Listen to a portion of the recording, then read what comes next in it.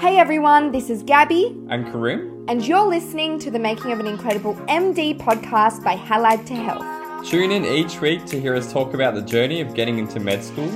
From GAMSAT to medical interviews, get the insider scoop from med students who have done it all before.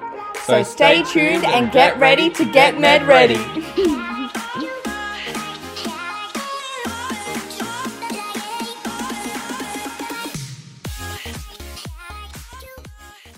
Hi everyone, and welcome back to the podcast, and more importantly, welcome back to our Mock MMI mini-series. I hope you're enjoying this mini-series and you're finding it useful in your preparation for your medicine interviews. Before we get into it, I will just do an acknowledgement of country.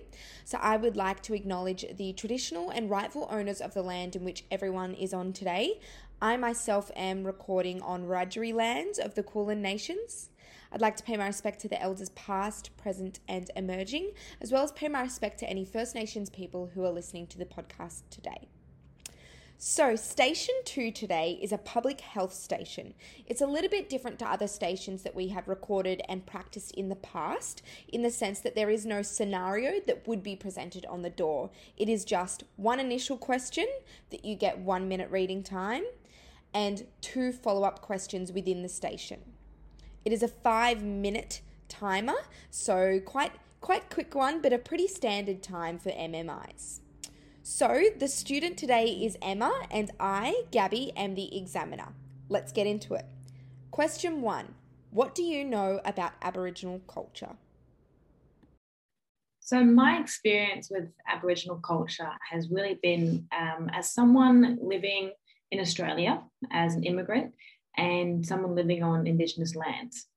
And so I've learnt about Aboriginal culture through school and through work and through knowledge gained through reading and on the internet. And for me, Aboriginal culture, how I understand it, is an ancient culture that has been residing in Australia 40,000 years, and is very much a culture that is strongly based around connection to land and connection to kinship. And from what I know, very different to how I grew up in the culture that I experience. When sort of thinking about Aboriginal culture, the first thing I also go to is the history. So although Aboriginal culture has been around for so many years, 40,000 years, the recent history, the last few hundred years, have had a significant impact. And that's probably a lot of the concentration of my learning around Aboriginal culture has been around the colonisation of Australia and the impact that's had. So I've never experienced it personally, but I've witnessed and learnt from some peers, as well as through workplace and through school, some of the experiences that Indigenous people in Australia have, and how colonisation has affected their culture, and how differently they live now compared to how they used to live. And what are some barriers for healthcare for First Nations people in Australia? Some significant barriers, I think, is, it fall probably in different realms. So geographical barriers, depending on where an Indigenous person would live. But then really significantly would be how the healthcare system is shaped, or how it's been developed. So it's been developed from, I guess, a colonial lens and from sort of the European model. And so it might support some people, but it may not be culturally appropriate for all people, including Indigenous people. And so some significant barriers, for example, let's say a person living here in Brisbane, in the city, may be access to appropriate services. It could be access to culturally appropriate services, so services that consider that person's definition of health. So the Indigenous definition of health, rather, is quite different to the general population's idea around health. And so it looks more the communal aspect of it around kinship. It looks more on the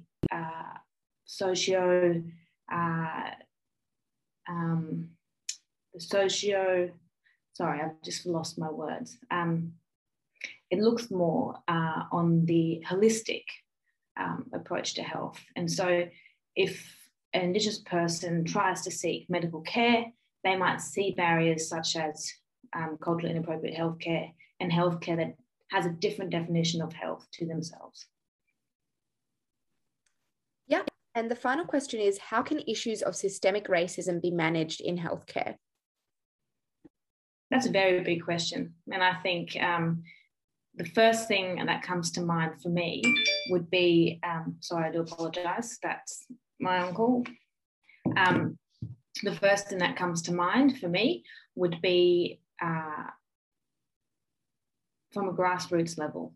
So systemic racism in healthcare, one way could be to address it through the way the medical school curriculum is created. And so considering that a person like myself is applying for medical school, if I then have a medical education that considers systemic racism and that addresses directly some of the issues, I can carry that through my career, and I can then be that power for change with all my colleagues that I would graduate with. So that would be sort of like a long haul. And I think more short term, I think really highlighting it and not letting it forgotten is probably very important to address systemic racism in healthcare.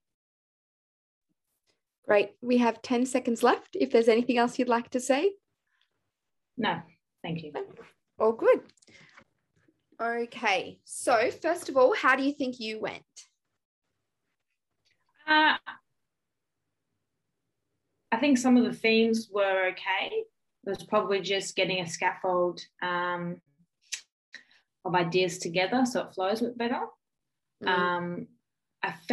I know I didn't go as well as I would have liked because I felt nervous, and usually when I have better control around a situation or answering a question, I don't feel that sort of shakiness as much. So that would sort of be, so that sort of signals to me that aside from, some of the practical aspects, that I don't feel I went as well as I could have. I think that's pretty fair enough.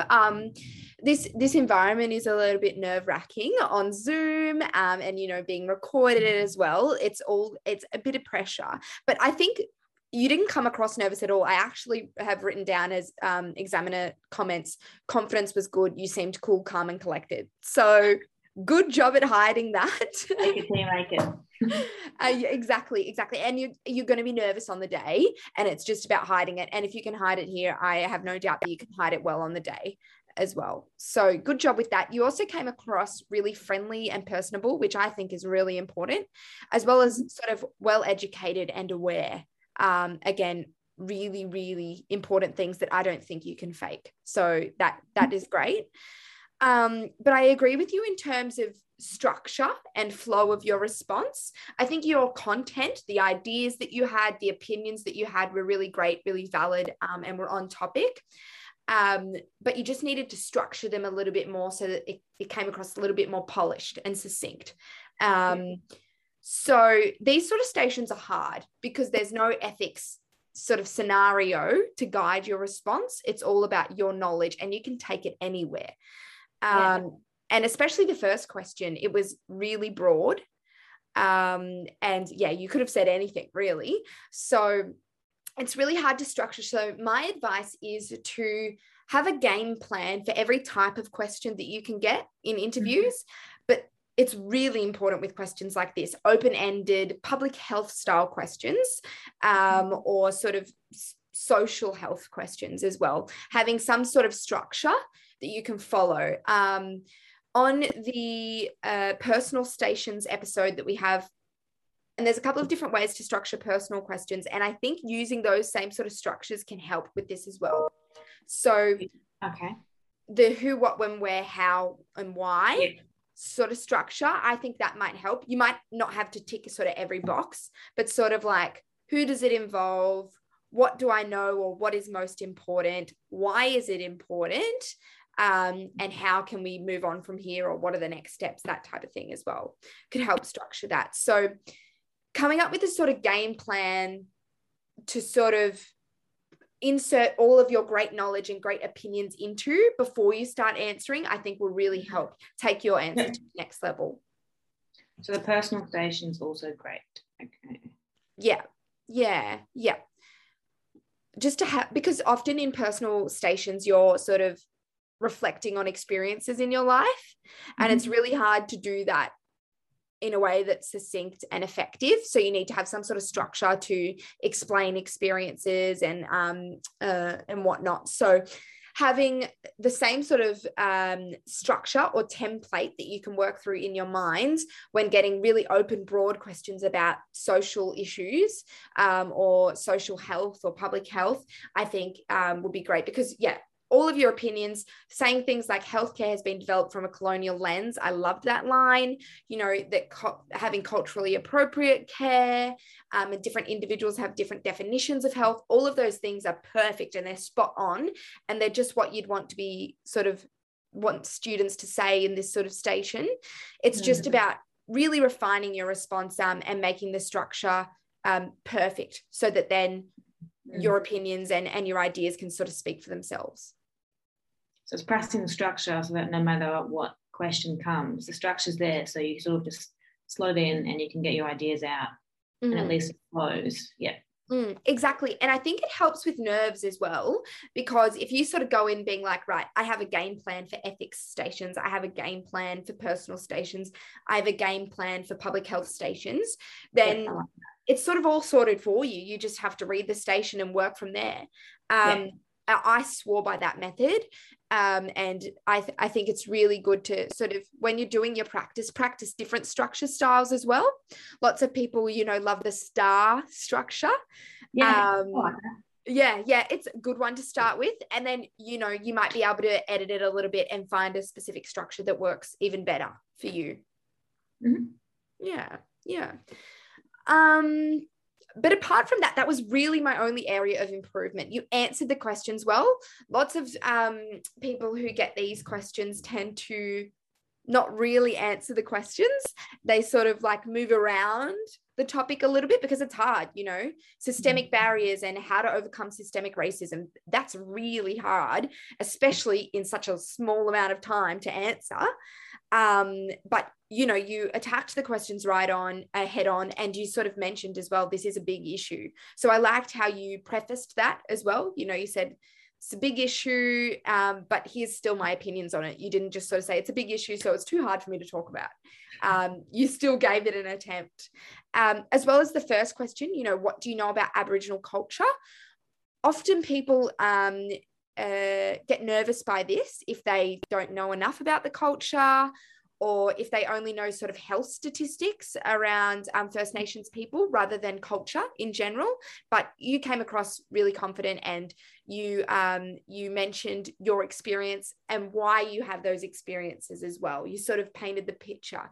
I got it from school and living in Australia, and I thought that was great. That you told us why the things that So that was good. Content overall pretty great. Just structure to refine your response that little bit more.